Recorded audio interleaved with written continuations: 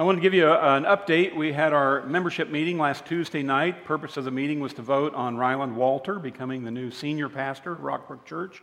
I'm going to become the founding pastor, and so we need a senior pastor.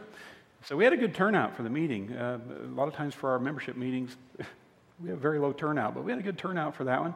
The vote was unanimous in favor of Ryland being the new senior pastor. So we are real excited about that. So, thank you for that support. We've got great things in store, days, weeks, months, years ahead here at Rockbrook. Great things are going to be happening. In fact, next week I start our second summer sermon series, and it's called Unshakable. And we're going to be looking at how to thrive in a culture that is hostile to your faith. And we're going to be looking at the life of Daniel. Daniel was taken as a prisoner of war at the age of 15, carried off to a pagan country, and lived there for 70 years. And over 70 years in a culture that was hostile to his faith, he maintained his integrity. In fact, he received promotion after promotion after promotion without violating his faith. And at the age of 85, became the second in command. Survived 2 empire changes and led 2 emperors to faith in God. I mean, an amazing story of thriving in a difficult situation. And so we're going to spend July and August marching through his life story. And I'm real excited about that. But today, I'm excited because we're going to finish up our toolkit series. We started the year with It Is Written and 21 Days of Prayer, the 2 wings of the Christian life, abiding in prayer, abiding in the Word. Been encouraging you to read through the Bible this year, and many of you are doing that, and I'm excited for you. And some of you, this is the week you ought to start, and just jump in and start reading through it. And but we're giving you a little bump here this summer on taking the next step, and that is not just to read the Bible, but study the Bible. Jesus said, if you continue in my word, then you are my disciples. If you continue in my word. That's what I want to talk to you about today. How do you integrate God's word into every area of your life? And I'll tell you, first of all, that it's not going to happen unless you have the desire. If you have no desire to be a man or woman of the word, it's never going to happen without desire. Psalm 119:20. David says, what I want most of all, in other words, the number one priority in my life, what I want most of all and at all times, he's integrated it into every area of his life, is to honor your laws. David says, what I want more than anything else is to be a man of the word. How do you do that? How do you be a man? How do you be a woman of the word? I want to give you 6 steps today that can help you do that. The first one is, if I'm going to be a man or woman of the Word, I must build on the Word. I must build on it. Make the Bible the foundation of my life. And Jesus talks about that in Matthew 7:24. He says, everyone who hears these words of mine and puts them into practice is like a wise man who built his house on the rock. And in this little story, Jesus says you can either build your life on the rock or you can build your life on sand. And you get to pick. And if you build your life on the rock of God's word, when the storms of life come, and they will come, when the storms of life come, your life will stand if it's built on the rock. You build your life on shifting sand and the storms come, it's going to go splat. And we see that in people around us all the time. Their lives fall apart when the storms hit. So the first thing I must do is make the decision that I'm going to integrate God's word into every area of my life. I'm going to build on the Word of God as a foundation. Now, the problem is that we are tempted to build our life on other foundations. And it's a real temptation and a real struggle. And the first one is just to build your life on popular culture, whatever's popular today. And the problem with that is that whatever is popular today is going to be unpopular tomorrow. Whatever is cool today is going to be uncool tomorrow. And so you are constantly trying to build on a shifting foundation. God says in Exodus 23:2, don't follow the crowd in doing wrong, because the crowd, popular opinion, is usually wrong. Don't build your life on a shifting sand of popular opinion. Second thing you don't want to build your life on is tradition. Now, tradition is not necessarily bad. Things become a tradition because at one point in time they worked. And that's why it became a tradition. But no tradition lasts forever. Truth lasts forever, but tradition doesn't. And there's a tension in the church with this one, because the church can become very much focused on tradition. But traditions eventually wear out, become obsolete. Jesus told a group of religious leaders, he said, you have let go of the commands of God and are holding on to the traditions of men. He says, you've let go. The Bible is your foundation, and you're making tradition your foundation. And it's going to be a weak foundation. Third thing you don't want to build your life on is simply reason. Now, reason is reasonable. God gave us a brain. He wants us to think. But sometimes what you think is reasonable is not actually true. I mean, have you ever had somebody tell you, well, I've always thought, and then they tell you something that's goofy? You know? I mean, just because you've always thought something doesn't mean it's truth. Doesn't mean you need to build your life on it. You want to build your life on truth according to God's Word. I mean, how many times have you done what seemed reasonable and it blew up on you? Blew up on your face? You know, what seems to be the right thing to do isn't, unless it's confirmed in God's Word. So human reason, it'll make for a weak foundation. And then the most important one, I think, to avoid is the fourth one, and that's emotion. Some people build their life on their emotion, on their feelings. If it feels right, I'm going to do it. If I don't feel like doing it, I'm not going to do it. And the problem with that is your feelings lie to you all the time. Your feelings are highly unreliable. They're more unreliable than your thoughts. And if you live your life by your feelings, you're just going to be manipulated by your moods. Listen, most of what gets done in the world gets done by people who don't feel like doing it. Most people do not feel like going to work every day. Most people do not feel like doing what they're called upon to do.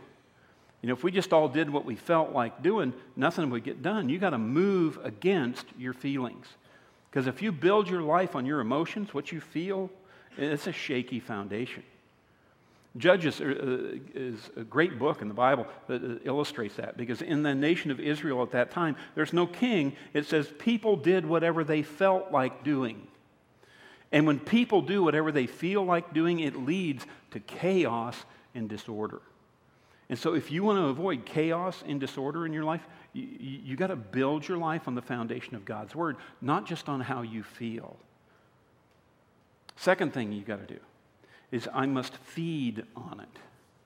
If I'm going to integrate God's Word into my life, I've got to feed on God's Word. The Bible talks about the Word being spiritual food. It's spiritual water, spiritual milk, spiritual bread, spiritual meat. It is the spiritual sustenance of your life. And you have to feed yourself. You got to eat. You know, if you want physical strength, you got to eat physical food. I mean, you notice what happens to you when you get hungry? You know, how many of you get hangry? Anybody get hangry? You know, you're hungry and you're just mad at the world. You got to feed yourself physically in order to have the strength to do what you're doing. If you're a building contractor, you're not going to send guys out on your work crew who haven't eaten for 3 weeks. You're a military commander, you're not going to send guys into battle who haven't eaten for 4 days. You know, and yet we're building our spiritual lives. We're engaged in spiritual battle, and many of us are trying to do it without sustenance. We're trying to do it without any spiritual food. And the Bible says, no, you got to stop starving yourself spiritually. You got to feed on the Word of God. Colossians 3:16 says, let the Word of Christ dwell in you richly. You let it take up residence in your life in a rich way. You integrate it. Now, I want to be as practical as I can here, and I'm just going to give you some ways that you can feed on the Word of God. And one of them is I receive it with my ears. Receive it with my ears. The Bible says faith comes through hearing the Word of God. And so you just need to intentionally set yourself up to have opportunities to hear the Word of God. I applaud you. You've done that here today. You've come, you're listening to a sermon, we're talking about the Word of God. That's a great thing to do. But I'd encourage you through the week to give yourself opportunities to hear the Word of God. Listen to Christian radio, listen to sermons. We got our sermons on the web. You can listen to them over and over again through the week. You can read the Bible out loud to yourself. It's amazing what happens when you read the Bible out loud to yourself and you hear it in addition to just looking at it with your eyes. Read it to your kids. Listen to it. Listen to it in the car. I love my Bible app. It reads the Bible to me. And I love that. It'll read it while I'm driving around and stuff. So we want to receive it with our ears. Second way I eat the Word is I read it with my eyes. Why do you think God gave us a book? He gave us a book so we can read the Word. Not just so we can set it on the coffee table and impress everybody with how spiritual we are. No, He gave it to us so we can read. We can read it. It came to us as a book. Now, there's a weakness in these because stuff can go in one ear and out the other. And stuff can go in one eye and out the other. I mean, you ever been reading along, and all of a sudden you realize, I don't remember what I'm reading. I need to go back to the point where I remember what I was reading. And so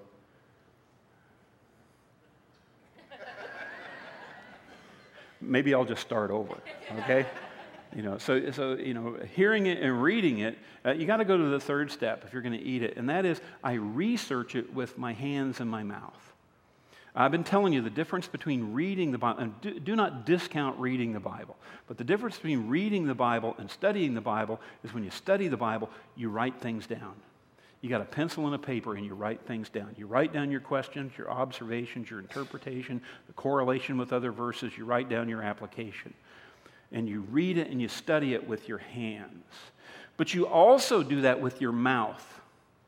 And that's the power of being in a small group. Because thoughts disentangle themselves when they pass through the lips and the fingertips. If you can't write it down clearly, if you can't tell somebody else what you've learned in a way that makes sense, then you haven't really grasped it yourself. And so the act of writing it and the act of speaking it to somebody else, it organizes your thoughts and helps you to learn it. The fourth way I feed myself is I reflect on it with my mind. I fill my mind with Scripture. And we call that's the Christian discipline, spiritual discipline of meditation.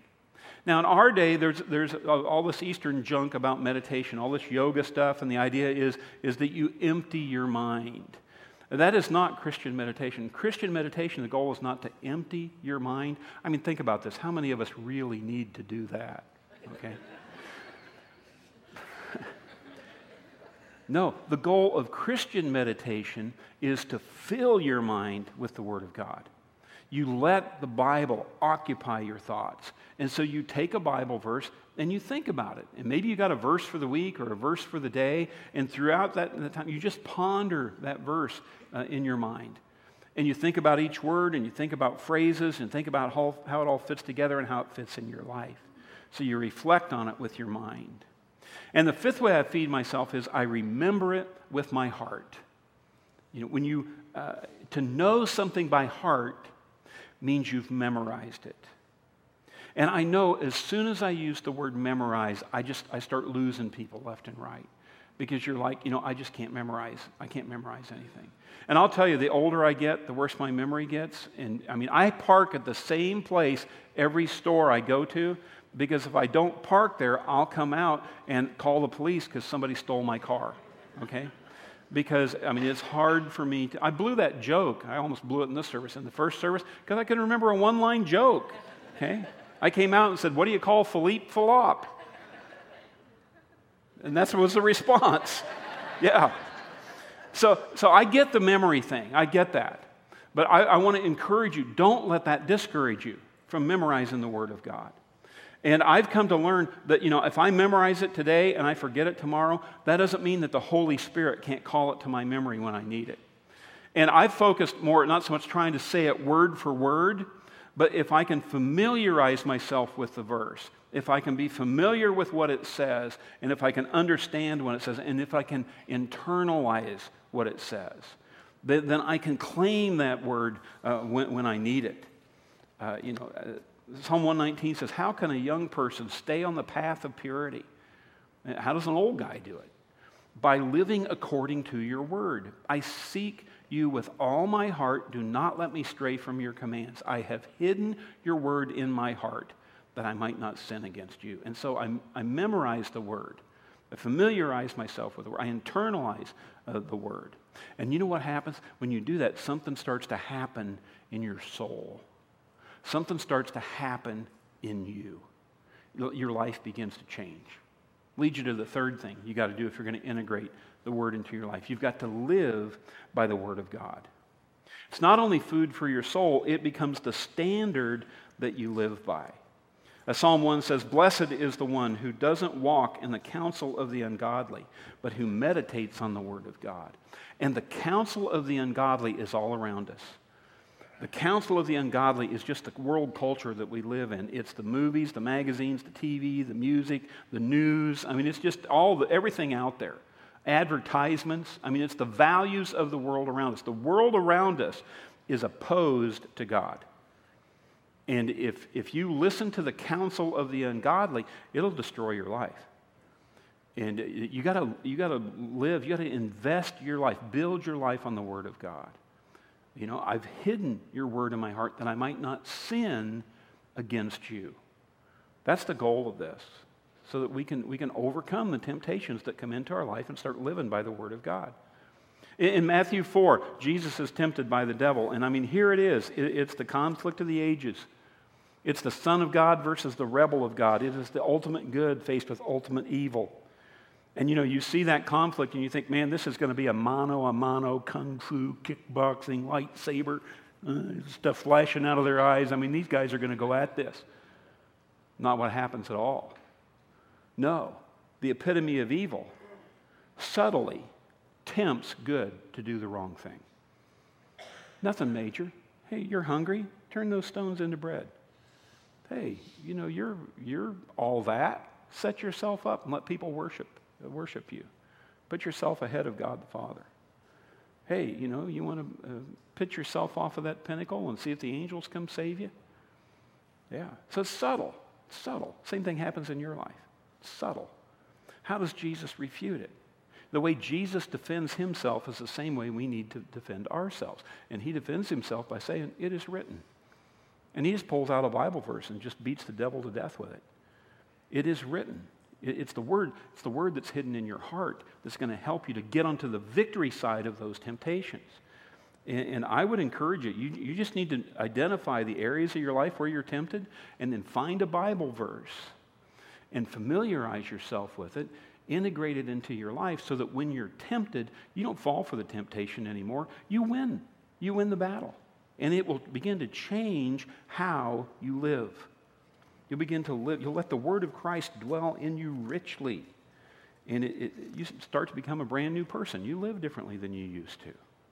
And that leads to the fourth thing. If I'm going to integrate God's Word into my life, I need to grow through it.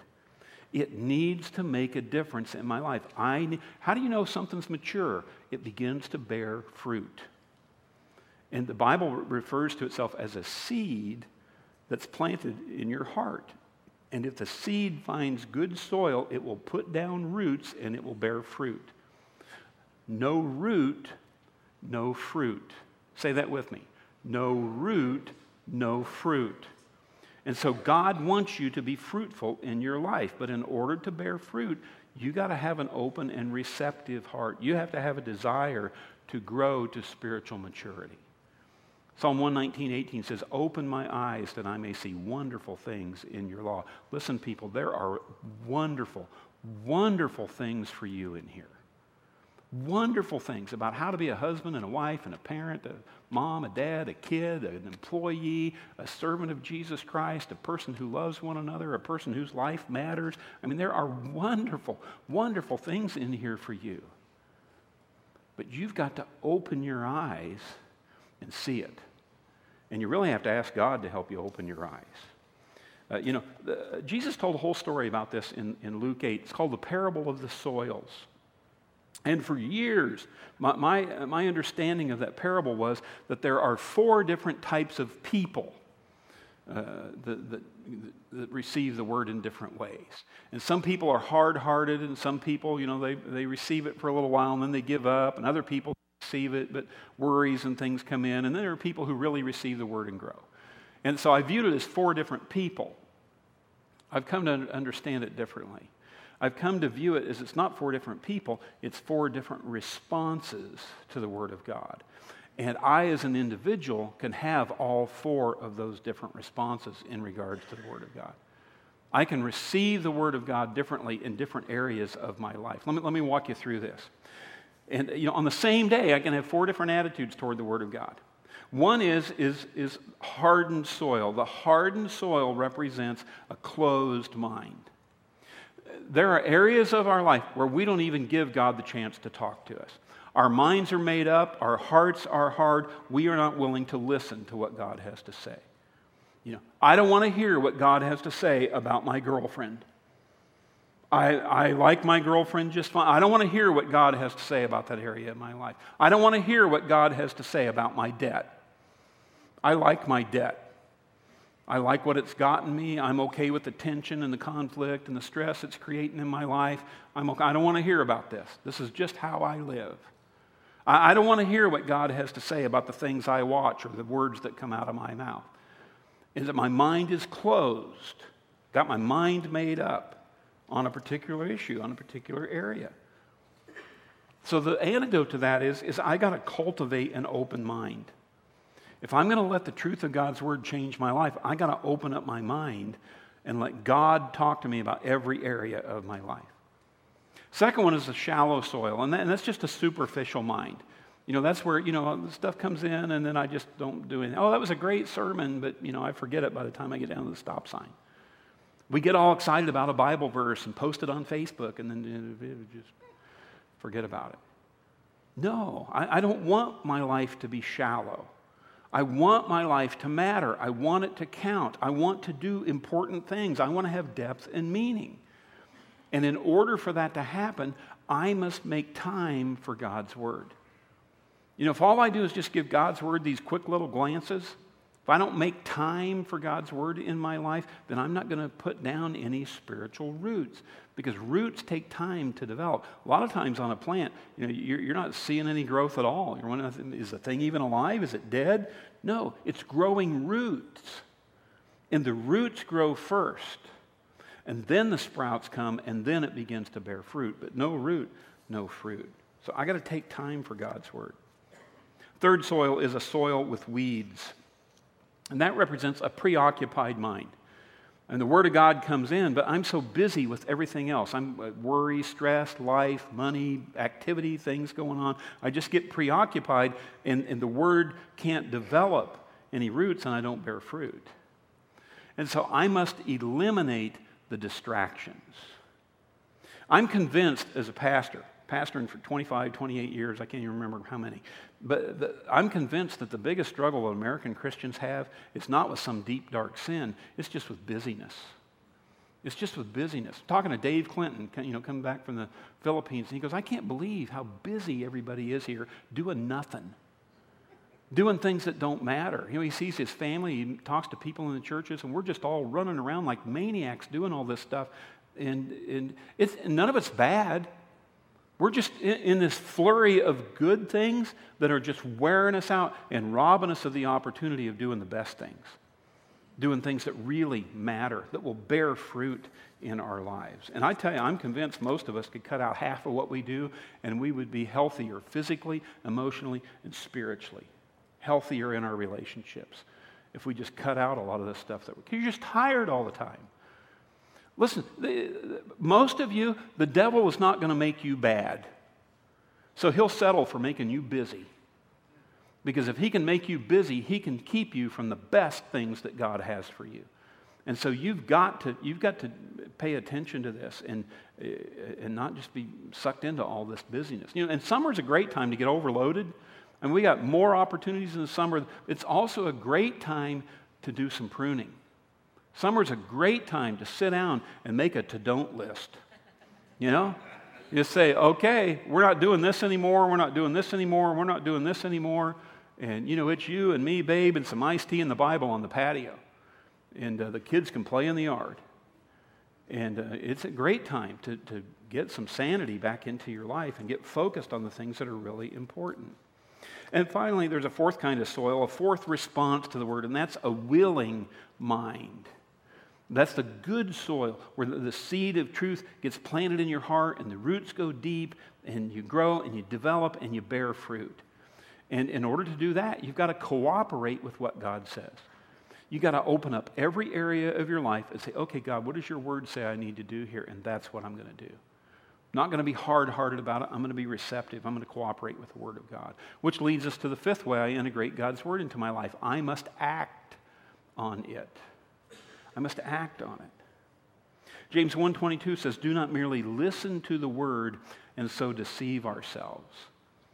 He says, if you show up at church and listen to a sermon and then you just drive home and don't do anything about it, you're deceiving yourself. So it's like a man who looks in the mirror and then doesn't do anything about his appearance. What good does it do you? He says, don't deceive yourselves. Do what it says. If it's just in one ear and out the other, in one eye, out the other, if it just bounces off my heart, I'm deceiving myself. If I'm studying the Bible, I'm writing it down, but I don't actually do it, I'm deceiving myself.